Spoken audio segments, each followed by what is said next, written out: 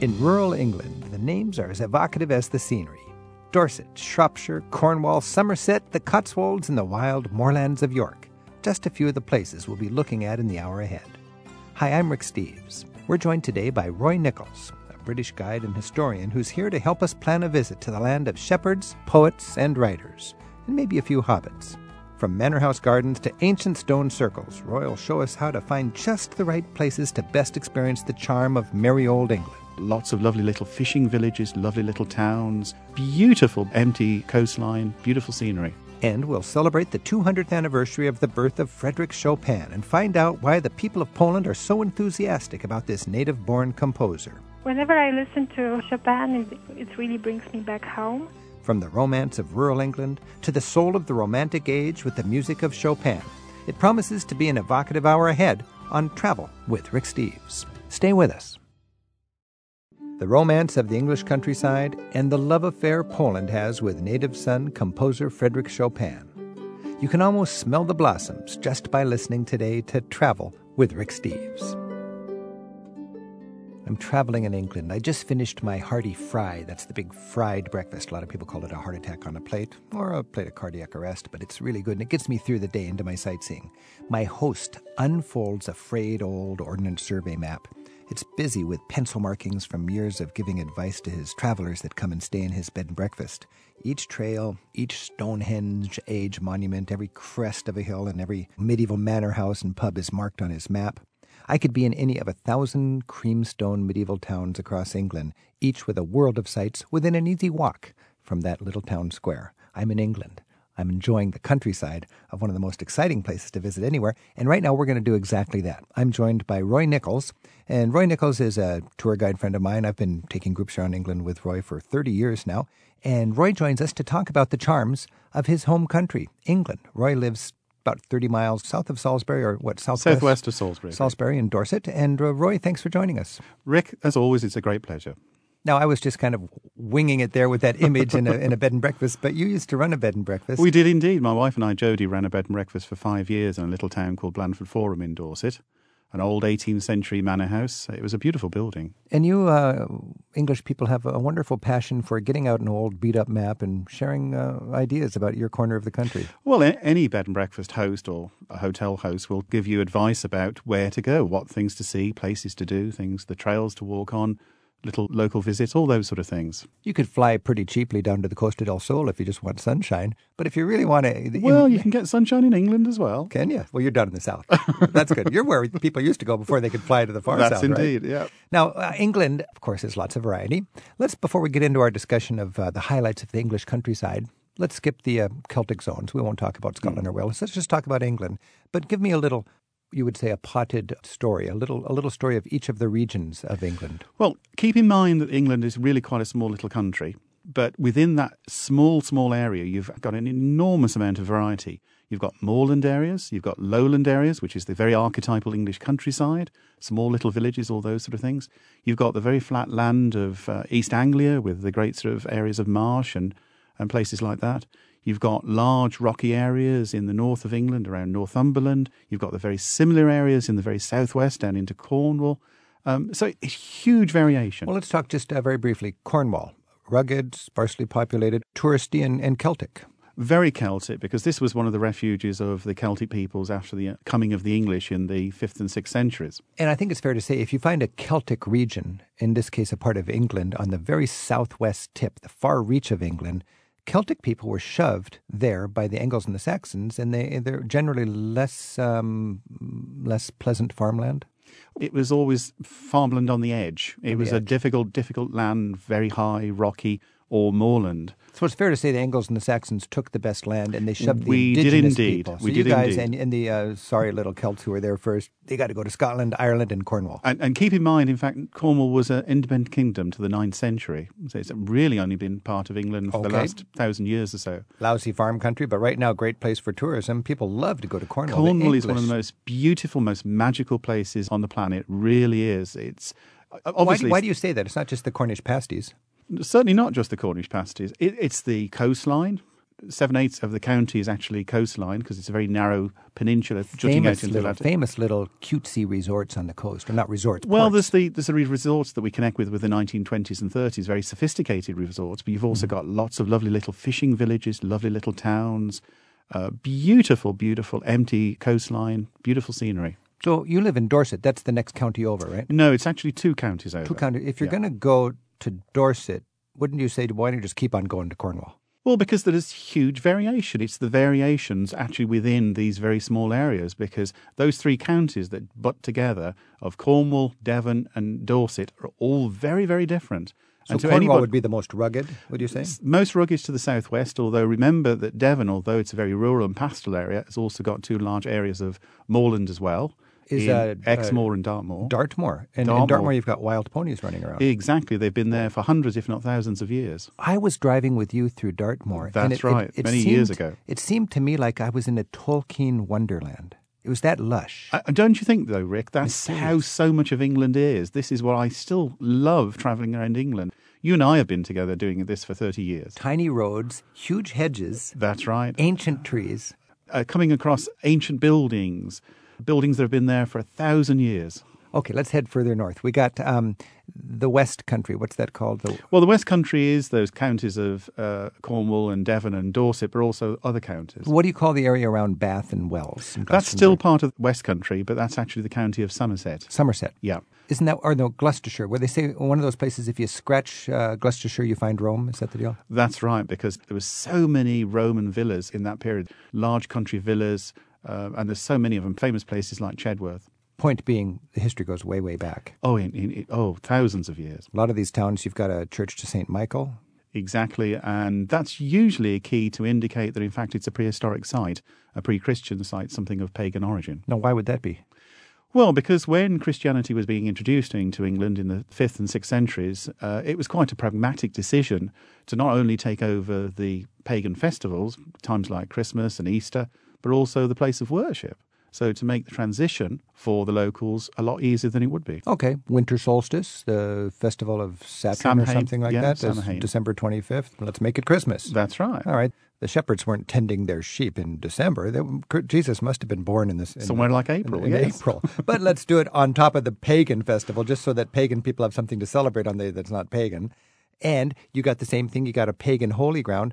Well, let's make sure they don't worship there anymore. We'll put our church on top of that. That's right. Dedicated to St. Michael. And St. Michael, when churches are dedicated to St. Michael, it's said to be indicative of this conflict between the new faith and the old faith. Because remember, St. Michael is the archangel, often shown fighting dragons. So he's slaying the dragon of pagan thinking or whatever. That's what it is, yes. All right. Now, if we go farther north, we find the famous romantic Lakes Country, Lakes District. In the very northwest of England, quite close to the Scottish border, you've got a very small area, which is only 30, 40 miles north to south, east to west, but the most concentration of lakes, water, anywhere in England. With the greatest concentration of youth hostels per square mile anywhere in the planet. Oh, yes. Some of them are only 2 or 3 miles apart. Why is that? Well, because you have this incredibly beautiful scenery, great recreation area. People go there for walking and climbing, canoeing, sailing.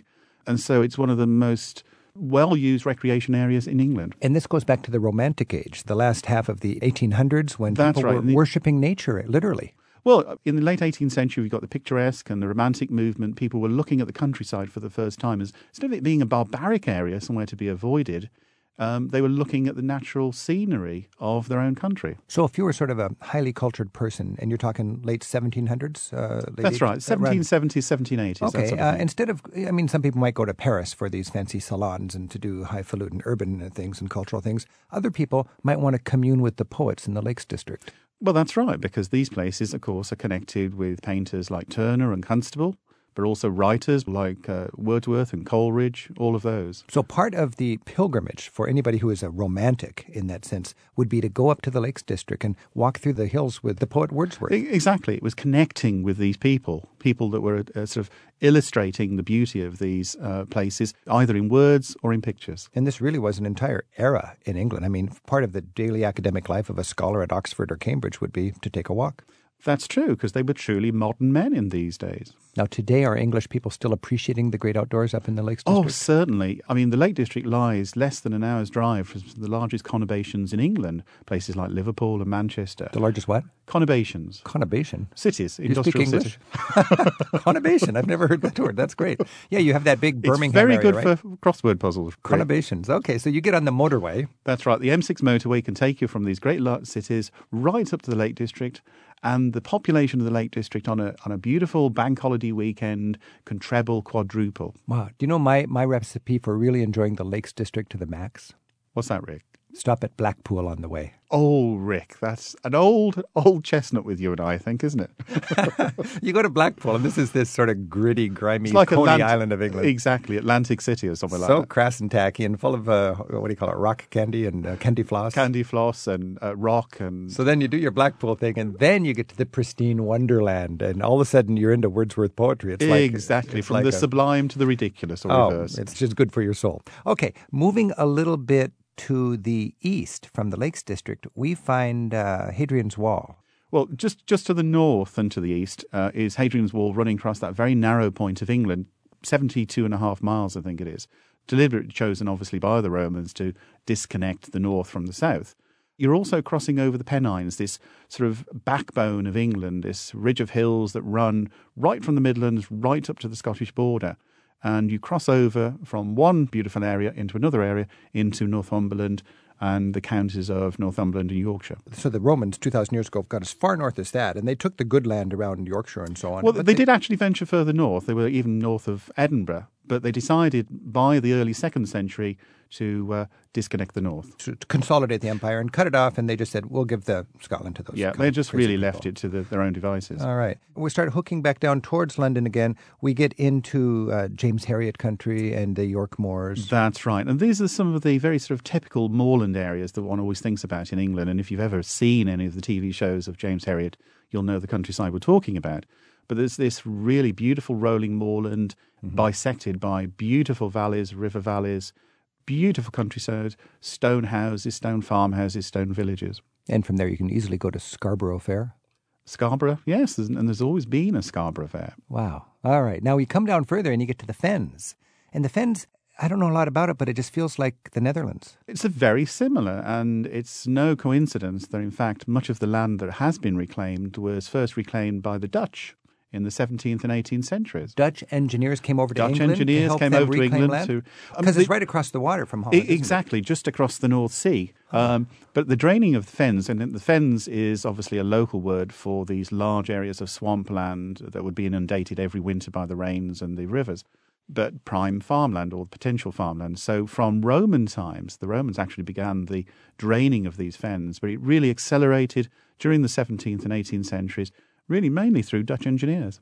Lincoln is the big sort of home base for a traveller there, is that right? Well, I would suggest places like Lincoln and Ely, Norwich, all of these places, you can explore these beautiful areas. All right. Now is the month of May, when merry lads are playing. La la la la la la, la la la la la la.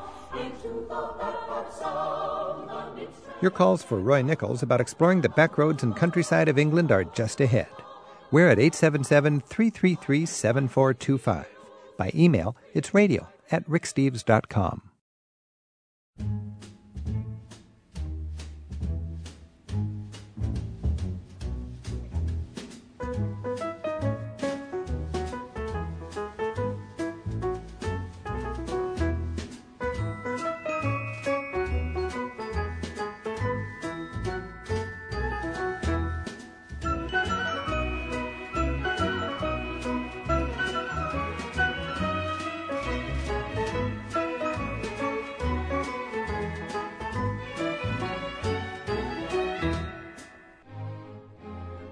I'm Rick Steves. This is Travel with Rick Steves. We're joined by Roy Nichols, who joins us in our studio all the way from Dorset. What, southwest of Salisbury? About 20-25 miles southwest of Salisbury. Well, thanks for being here, and thanks for sharing your insight into Britain. And our phone number is 877-333-RICK. You can email us anytime at radio@ricksteves.com. And David's on the phone from Clovis, California. David, thanks for your call.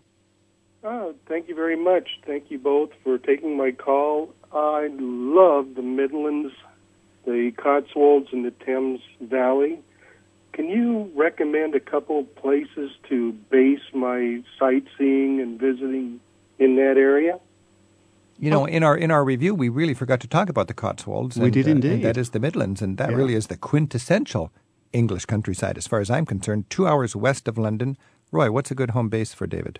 Well, somewhere like the Cotswold, I would base yourself somewhere like Lechlade. From there, you could actually cover the Cotswolds themselves, but also down into the Thames Valley. Now, the Thames itself, as one of the main great arterial rivers of England, rises in the Cotswolds and then flows obviously east towards London. But if you want to just explore the Cotswolds itself, base yourself somewhere like Chipping Campden or Stow-on-the-Wold, but otherwise somewhere further south, somewhere like Lechlade in the South Cotswold, David. You know, to me, there's an irony here that the Cotswolds are so well preserved and so pristine, and part of the reason is because they're kind of hard to get to from a transportation point of view. I mean, it's one of the facets of modern life that as people have turned to private transport, these villages have actually, in many ways, have become more isolated because local bus services have disappeared, train lines have disappeared. So they can be very difficult to get to, but nonetheless, that actually makes their sort of attractiveness even more. So it's a beautiful sort of lining to that cloud. And David, what is your interest in the Thames Valley? Oh, I used to live in Banbury 40 years ago. Oh, a lovely little place. Connections with Banbury Cross and Banbury Cakes. Yes, I had a automobile accident on Banbury Cross. So I remember that quite well. Yeah. Banbury Cakes. David, what are Banbury Cakes? They're a fruit, sort of like a pasty. A fruit pasty? Yes. Yeah, David's right. It's like flaky pastry or currants with sugar and things contained in a flaky pastry case. And they've made them there for hundreds of years. So the tin minders could hold it with their polluted Well, hands. it's not tin mining there, but it's just a delicacy of the area. All right, David, thanks for your thoughts. Thank you very much. Thank you, David. And Michael's on the phone in Sacramento, California. Michael, thanks for your call. Oh, thank you. Hi, Rick and Roy. Hello, Michael. My wife and I have spent a couple of holidays in England, and the Cotswolds is our favorite area. We were based in Chipping Campden, and that was just a wonderful area to be in. But some friends said that we should check out the Black and White Trail. I think it's Tudor, the black and white, the black beams with the white stucco. That's right, Michael. Well, the Black and White Trail is really in two of the counties of, Shropshire and Herefordshire. It actually runs over the border. And as you mentioned, these are a whole series of towns and villages that have this high concentration of timber frame buildings. We popularly associate them with the Tudor period, although many of them date from much earlier than that as well. And these are villages and towns, as I say, that have got these marvellous collection of these beautiful timber frame buildings. And the Black and White Trail takes you round places like Leominster, Ledbury, and many of the lovely little villages. It's about a 25-mile trail. Obviously, you need to do it by car, but nonetheless, it's well worth doing. I've not heard of this. Is this actually in the Cotswolds? No, this is Herefordshire. This is right on the Welsh border. Ah. Herefordshire and Shropshire are the two of the main counties that border the Welsh area. There's a little leaflet, 2 or 3 page leaflet, that you can pick up from any of the tourist information offices. A good base for that area is a town called Ludlow in Shropshire, which is a beautiful old walled town with a beautiful castle in a loop of the River Tame.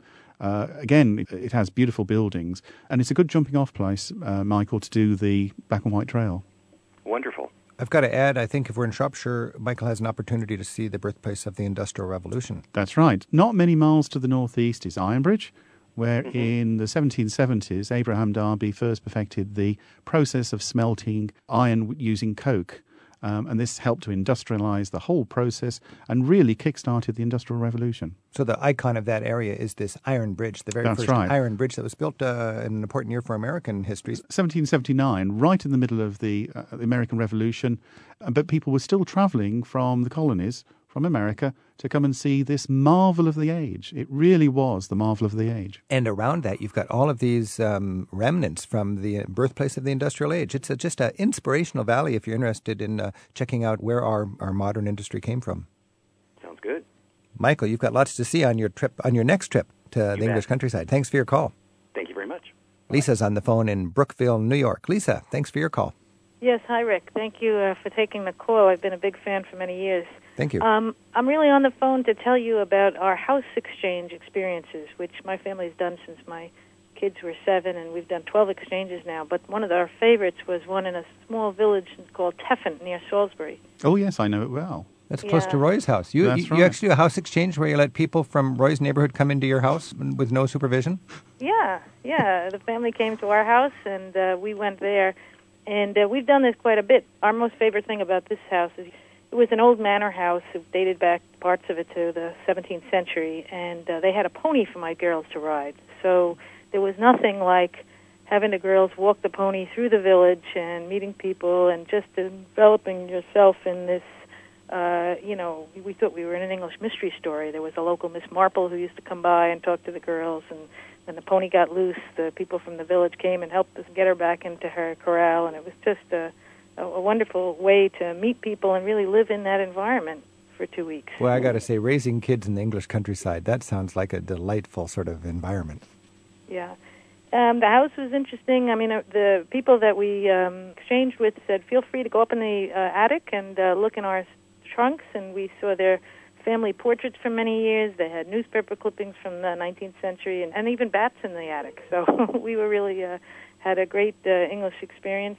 I think a lot of people go to these small villages based on their love of literature and movies that they've seen, and to live in someone's house for 2 weeks, it's just a great experience to just soak up the atmosphere. Oh, you're so right, Lisa, and I think that's the great charm of England, isn't it? The fact that it is like stepping into the pages of books or actually into films. I mean, it really is like that. People think that these places are stage sets, but they're not. That's what most of England is like. And if you're rummaging through somebody's attic with license to read all of their family journals and everything, at least it's English, so you can understand it. That's right. That sounds very interesting, Lisa, and certainly a good budget way to travel. If you're comfortable sharing your house, you can swap houses, and a lot of people do that, and I've heard nothing but good about it. You know, it's just a wonderful way to meet people and really extend the American message to other countries and to see how the rest of the world lives. And it's interesting to see how they recycle and how they just talk politics and just to become really world travelers. People to people, that makes tourism a powerful force for peace. Thanks, Lisa. Thank you. Happy travels. Bye-bye. I'm Rick Steves. This is Travel with Rick Steves. I'm joined by Roy Nichols, who's a tour guide friend of mine, and Roy's been taking Americans around his country, England, for longer than you care to admit, I would imagine. And one of the highlights for Americans is to check out the gardens. I'm not even into gardens, and when I go to these great gardens in England, I got to say, it's really a highlight. How can you appreciate the gardens? Well, gardening is such a passion in England. I mean, you have obviously the great formal gardens, the gardens owned by the National Trust, the famous gardens from Heligan in Cornwall, through Bodnant in North Wales, through the gardens of the Cotswolds and the South East, places like Sissinghurst. Hidcote in the Cotswolds. That's the Cotswolds. So if you're going to the Cotswolds, I found Hidcote, what is it, Hidcote Manor or something? Or? Well, Hidcote Manor, yes, is a house owned by the National Trust, but it's the garden that people go to. Because it's kind of expensive. You've got to pay to go to these gardens, but they're really well designed and well presented, I think. Of course. And it's all part of our heritage, because most of these gardens, many are decades old, and they are being preserved by organisations like the National Trust, sometimes private owners, of course, really for the benefit of ourselves and all our visitors. Now, you've taken actual tours of gardens across England. I've done garden tours in the past, yes. For you, what is the 2 or 3 most important gardens to have on your list? Well, one of the most famous and the best visited is probably Sissinghurst Garden in the southeast of England. This was laid out by Vita Sackville-West and her husband in the 1920s and 30s. From there, I would then go on to probably Hidcote Garden again.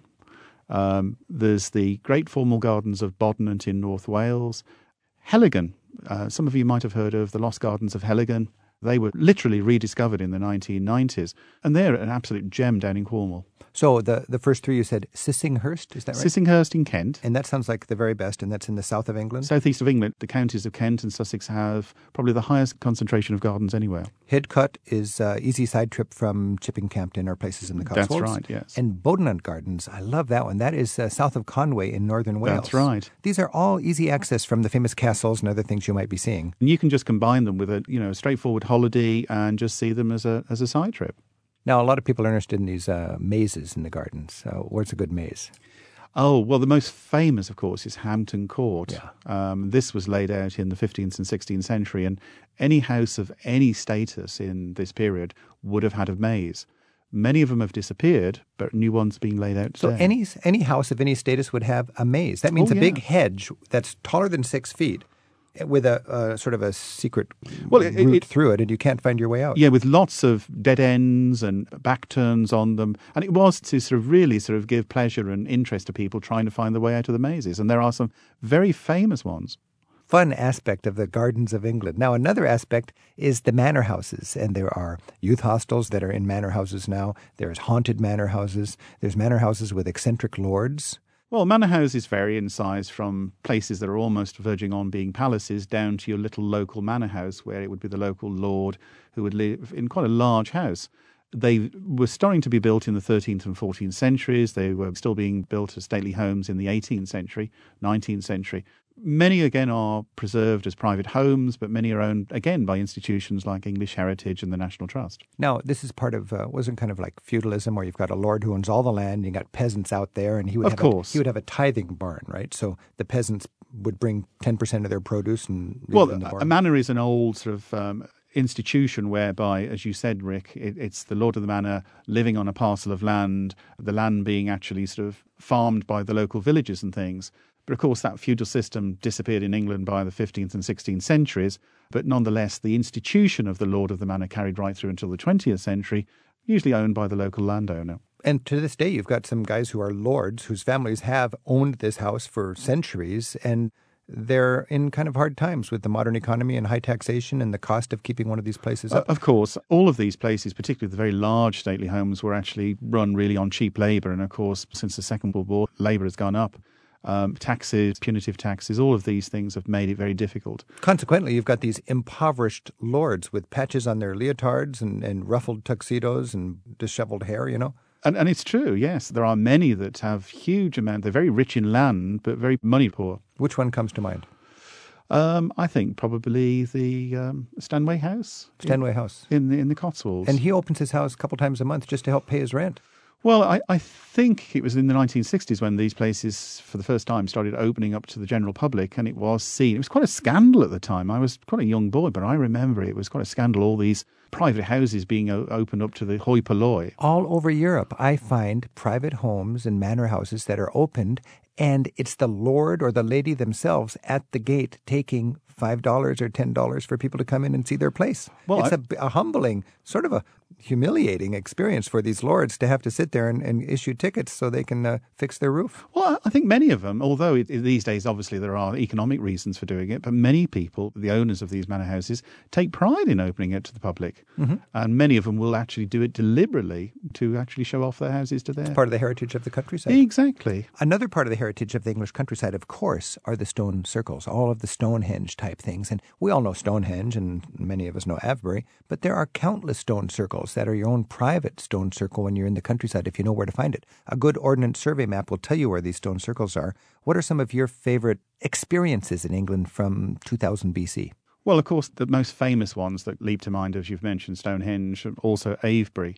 But there isn't a part of the country that you don't find these. Down in Dorset, there are many. Down in Cornwall, there are many. These all date to 2000 BC, that sort of period.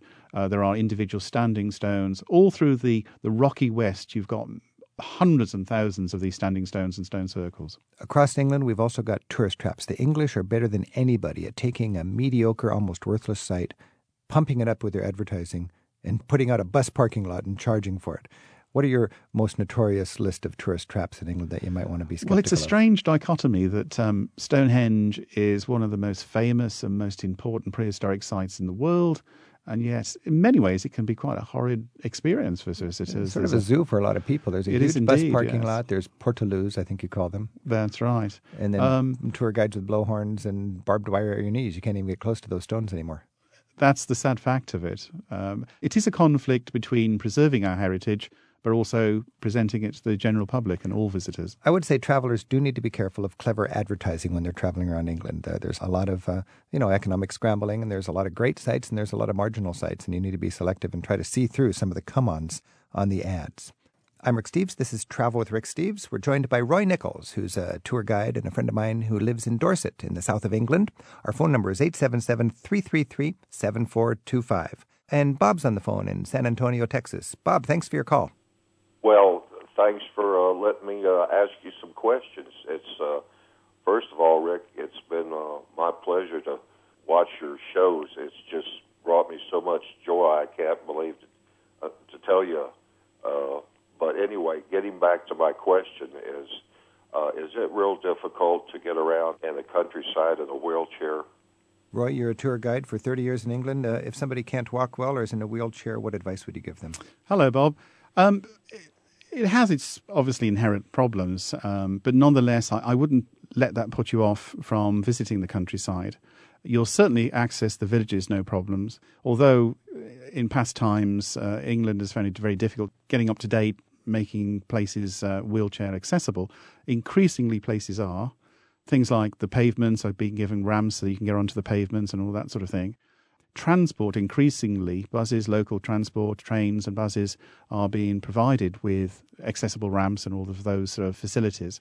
So I really wouldn't let it put you off visiting the countryside. Now, Roy, you owned and operated a bed and breakfast in the countryside for several years or many years, and I would imagine not all B&Bs are accessible, but if a B&B is accessible, is that advertised in any way? It is indeed. All the local tourist information offices and accommodation guides will have this as one of the facilities of the building itself, whether it's wheelchair accessible and all the other things where they have disabled bathroom facilities and all of those sort of things. So you'll always find accommodation available to you in the countryside. There you go, Bob. Good luck. Well, thank you so much. Thanks for your call and thanks for traveling with us, and happy travels. I just love it. Thank you very much. You bet. We'll finish our journey through the countryside of England with Roy Nichols in a moment. And then we'll check in with Kasia Derlitska about the 200th birthday commemoration of composer Frédéric Chopin. The Poles embrace Chopin as a native son, and we'll find out why Kasia, like so many Poles, is so proud of his legacy. The beauty of the English countryside or the scenery of Poland, accompanied by the music of Chopin, might be some of the places that stir up your inner poet. Send us a haiku you've written about your travels. There's a link in the radio section at ricksteves.com. Here are a few examples sent to us by our listeners that we thought you might enjoy. Jane Palestini from Clive, Iowa, sent us a set of haiku about a number of places that are important to her. Here's what she wrote about England. Sheep graze in green fields, villages of gold-hued stone, gentle rain, England. Anthony La Mesa from Antigua, Guatemala, sent us a travel haiku with a political message. Sick in Great Britain. Trip over? No. NHS. Listening, U.S.? And Karen Barta of Bath, Ohio, tells us of an outdoor musical experience she had in Poland. In Krakow's Old Square, to heaven on trumpet song, soar on broken note.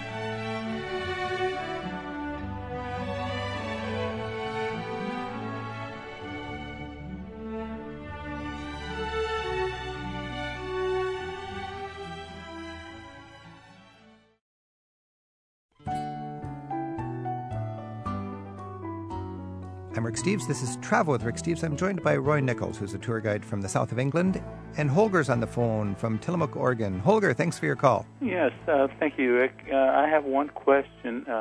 Many years ago, I wrote James Herriot, and of course, he was still alive then, and I want to visit him because, I want to see his practice and that, and I understand his son took over, so is the veterinary practice open to the public to see where he practiced, the countryside and the actual practice, or is that not available? Well, first of all, James Herriot country, what people like to call, is north of York, just to the west of the North York Moors. Is that right, Roy? That's right. And historically, people have been able to go to James Herriot's place, and he would actually come out and chat with people, I guess, but that was a long time ago. What's the latest? My latest information is that this is in the little town of Thirsk, which is north of York. And this was the building that you often see in the TV series, because they recreated many of the rooms for the TV series actually in the building itself.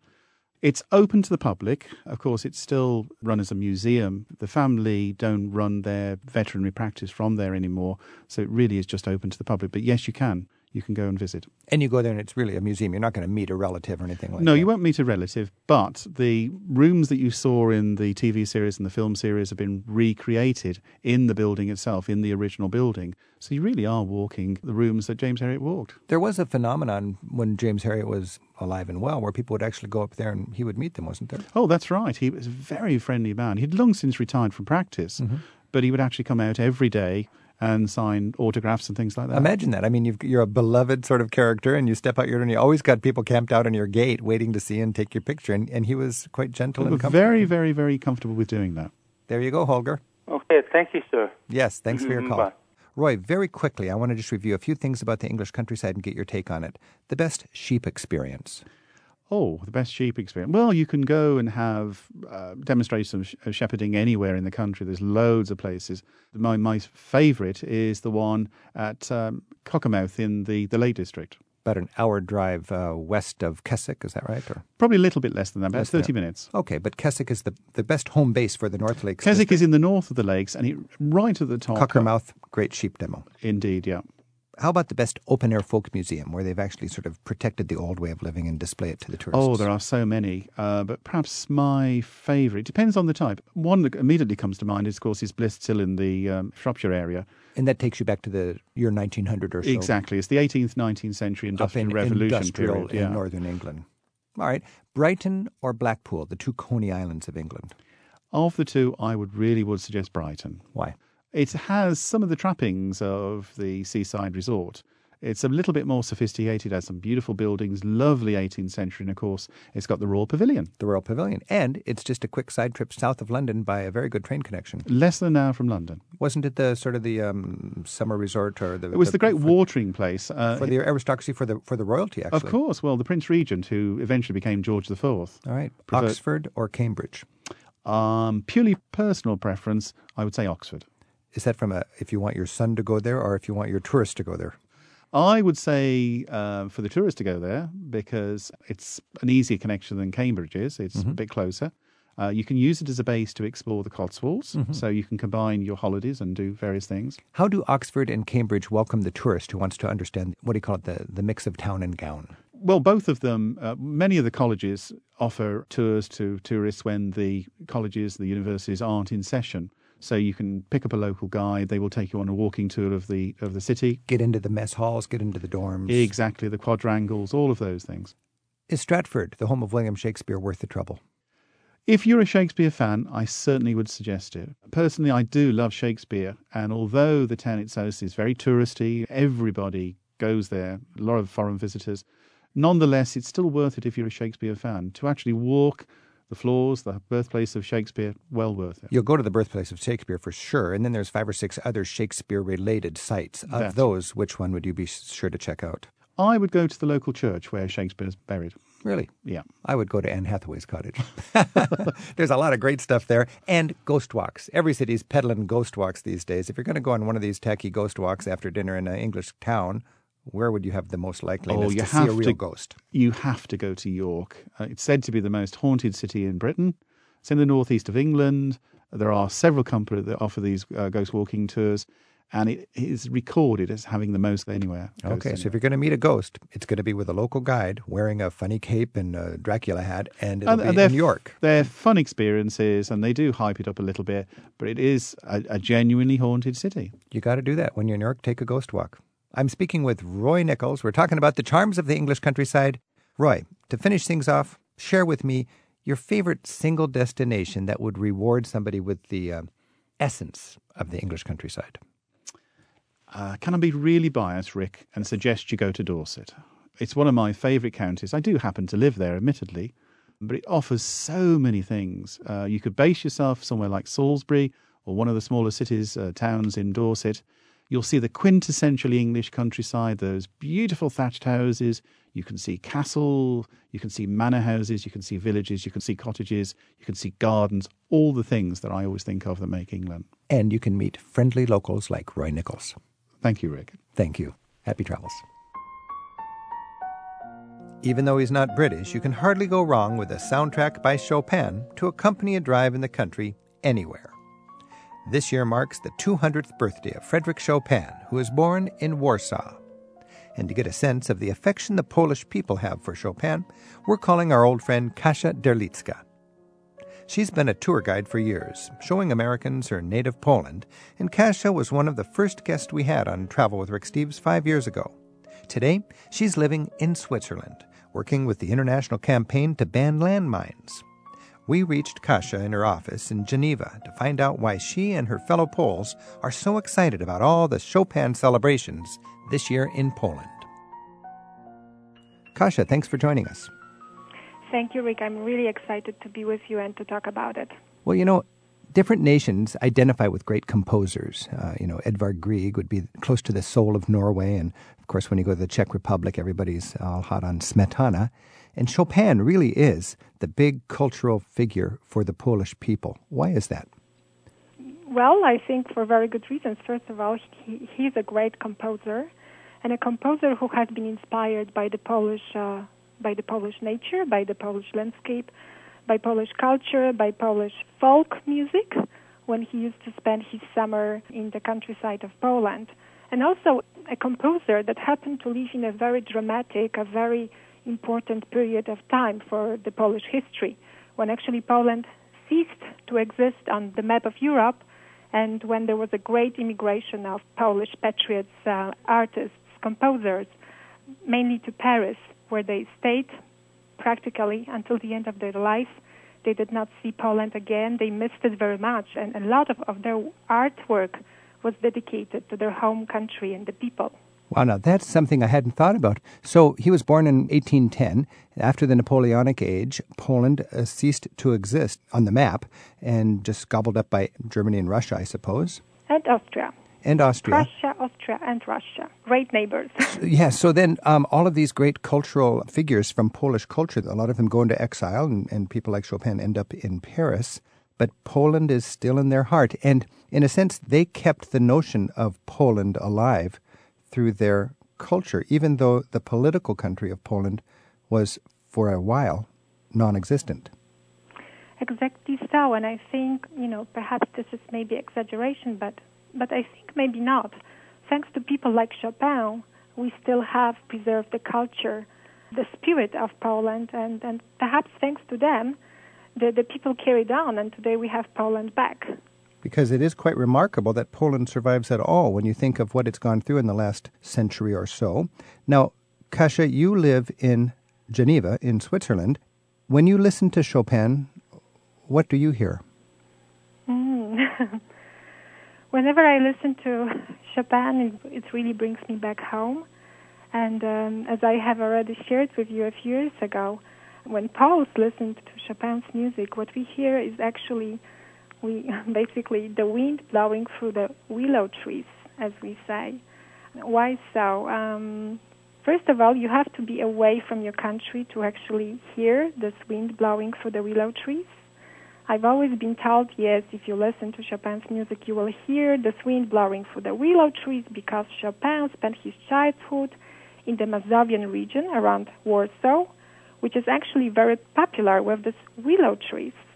And it's a very flat region, so there is a lot of wind, and he was inspired by the sound. But to be honest, Rick, I've never heard this wind blowing through the willow trees until, actually, I went away from Poland. I had to live in another country. It was actually the USA at that time. And then one evening I put some Chopin's music on, and I heard it. And finally I heard the wind. The wind blowing through the willow trees, reminding of your homeland. Yes, and it brought me back to Warsaw and to Poland, and that was very, very special. And that's a way that I think all of the exiles of Polish culture can commune together over the ages almost, is to remember the importance of their homeland and the struggles of their homeland, and they can share it through this Polish culture, whether they're in Poland, whether Poland even exists politically or not. Yes, that has been always the big part of our identity and of our pride. Now, anybody who's been to Warsaw probably remembers the wonderful bronze statue of Chopin, and he's seated underneath this stylized willow tree that's blowing over his head, and it's a huge statue. The willow tree almost looks like sort of echoes the pianist's hands and fingers, but it's actually a willow tree blowing in the breeze. And now that makes more sense, doesn't it? Yes, it's true, and it's a very special statue. The statue was erected before the Second World War, but was completely destroyed during the Second World War. And it was only a few years after that it was erected again exactly in the same way. Originally, it was made by a famous Polish sculptor, and yes, he wanted to at the same time show the willow tree and the blowing wind, but also the very long and subtle and special hands of Chopin. And since the statue was remade and repositioned there in 1958, there's been a summer concert series in that same park. And I remember even as a student going to Warsaw and enjoying Chopin played by great, generally local musicians underneath that inspirational statue right there in Warsaw, celebrating Polish culture and especially, I think, celebrating this rebirth of a great city after being literally flattened in World War II. You are absolutely right. This is one of the highlights, I think, in Warsaw during summertime, to go to the Łazienki Park and sit among the beautiful roses and trees and listen to free piano concerts on Sunday afternoon. I would imagine in this year, with the 200th birthday of Chopin, there'll be a busy schedule of concerts going on, and anybody traveling to Poland can certainly get online and see what the concert schedule is. And the big news for people who appreciate Frédéric Chopin is they've renovated the Chopin Museum in Warsaw in the Ostrowski Palace. This is the home of the Frédéric Chopin Institute. In there you can find a lock of his hair and the last piano he composed on and his death mask and so on. Kasia, when you think of a lock of his hair, try to imagine how popular. Was Chopin sort of a cultural heartthrob in his day? From what we know from the letters of his friends and other documents that were left after, yes, definitely. Already during his lifetime, he was considered to be one of the greatest Polish patriots and artists, and definitely composer and virtuoso. He was a celebrated figure among the Polish immigrants in Paris, and he left a lot of fans here in Warsaw and in Poland. As you know, from very early childhood, he was considered to be a genius. He composed at the age of 7 or 6 years his own pieces that were already considered great work. Unfortunately, there was a lot that he composed and wrote that we never learned about because it perished during this violent time. And then Chopin traveled a lot, and he never went back to Poland. And I think we can remember during this age, Kasia, that this is the Romantic age in Europe after the the Revolutionary age or the Neoclassical age. And this was a time when small countries were standing tall. Whether it's Bulgaria or Norway or Poland, they were all having their resurgence or their renaissance. You find that cultural characters from these small countries were carrying the banner forth and being celebrated by their countrymen. And when we think about the little countries and the struggles they've had, we hear it and we see it in the art of their great creative leaders. I think there's a lot of nationalism in Chopin's music. It's clear from his letters that he had a negative view of the powers that occupied Poland. He really had an empathy for the folk culture. He was inspired by his times in the countryside when he would hear Polish folk music, and in a sense he would immortalize that through his great compositions. Is that your understanding? I mean, it takes just listening to some of his mazurkas to hear this folk tunes that totally bring you back to the Polish countryside, and you can easily imagine finding yourself among a folk dancing group. That's true, and this is one of the strong features of Chopin's music. I think also something that made it so dear to the hearts of Poles. Mazurka, is that a Polish folk dance? Yes, it is. All right, I'm Rick Steves. I used to know how to dance it. I can't dance it, but I can play the military polonaise, and that's a stirring song, and I'm sure it's inspired by some of the struggles the Poles had. And we have to remember that they have their popular titles, like the military polonaise, but Chopin just named them by genre and by number. So it's in Chopin's mind, it was Polonaise, Opus 40, number 1. But he's got a lot of his emotions and his passions into this music. We're speaking with Kasia Derliska, and Kasia is a Polish friend of mine who works in Geneva now with the International Campaign to Ban Landmines. And Kasia, like most of her countrymen, is celebrating the 200th birthday of Frédéric Chopin. So Kasia, Chopin spent most of his life, his creative career, actually in Paris. His lover, a woman named George Sand, called him more Polish than Poland itself. Of course, Chopin died in Paris and was buried in Père Lachaise, but he really left his heart back in his home country, didn't he? Yes, and we can symbolically say so, but also literary. He was more Polish than Poland. I can easily understand why she said so, an eccentric woman, as George Sand. I am sure that Chopin could be easily considered as being obsessed by Poland, by its history, by all the things that were happening at that time to the nation of Poland. So I can easily see that. Indeed, he has never really left Poland mentally and spiritually, and we can hear it in his music. And then, according to his last wish, after his death, his heart was brought back to Poland by his older sister, and it remains in Poland until today. It actually is kept in one of the most important churches in Warsaw, the Church of the Holy Cross, which is almost just on the opposite side of the present University of Warsaw, which used to be one of the buildings of this university, used to be a home of the Chopin's family. So he actually, at the end, he went back to his homeland and to his home city, and almost to the very building or very street, definitely the very street of his last residence in Poland, which I think is really, really beautiful. And anyone who comes to Poland, especially this year, can visit all the sites, can go and see and read where Chopin's heart lies. And actually there was a line from Bible there, that your heart is where your that your home is where your heart lies.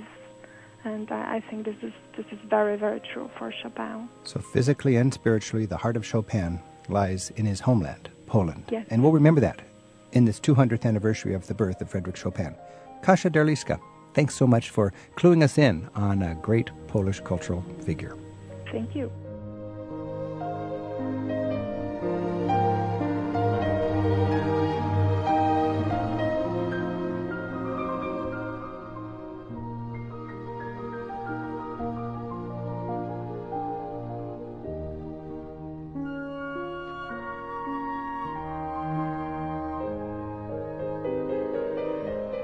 Travel with Rick Steves is produced by Tim Tatton at Europe Through the Back Door in Edmonds, Washington. You'll find more online in the radio section at ricksteves.com. Thanks to Sarah McCormick for production help and to Keith Sticklemeyer for reading this week's haiku. And join us again next week for more Travel with Rick Steves. Each year, Rick Steves tour guides take thousands of free-spirited travellers on escorted tours through Britain, Ireland and beyond, one small group at a time. For example, just for Britain and Ireland, you can choose from 4 exciting itineraries. For a free tour catalogue and Rick Steves Tour Experience DVD, visit the tour section at ricksteves.com.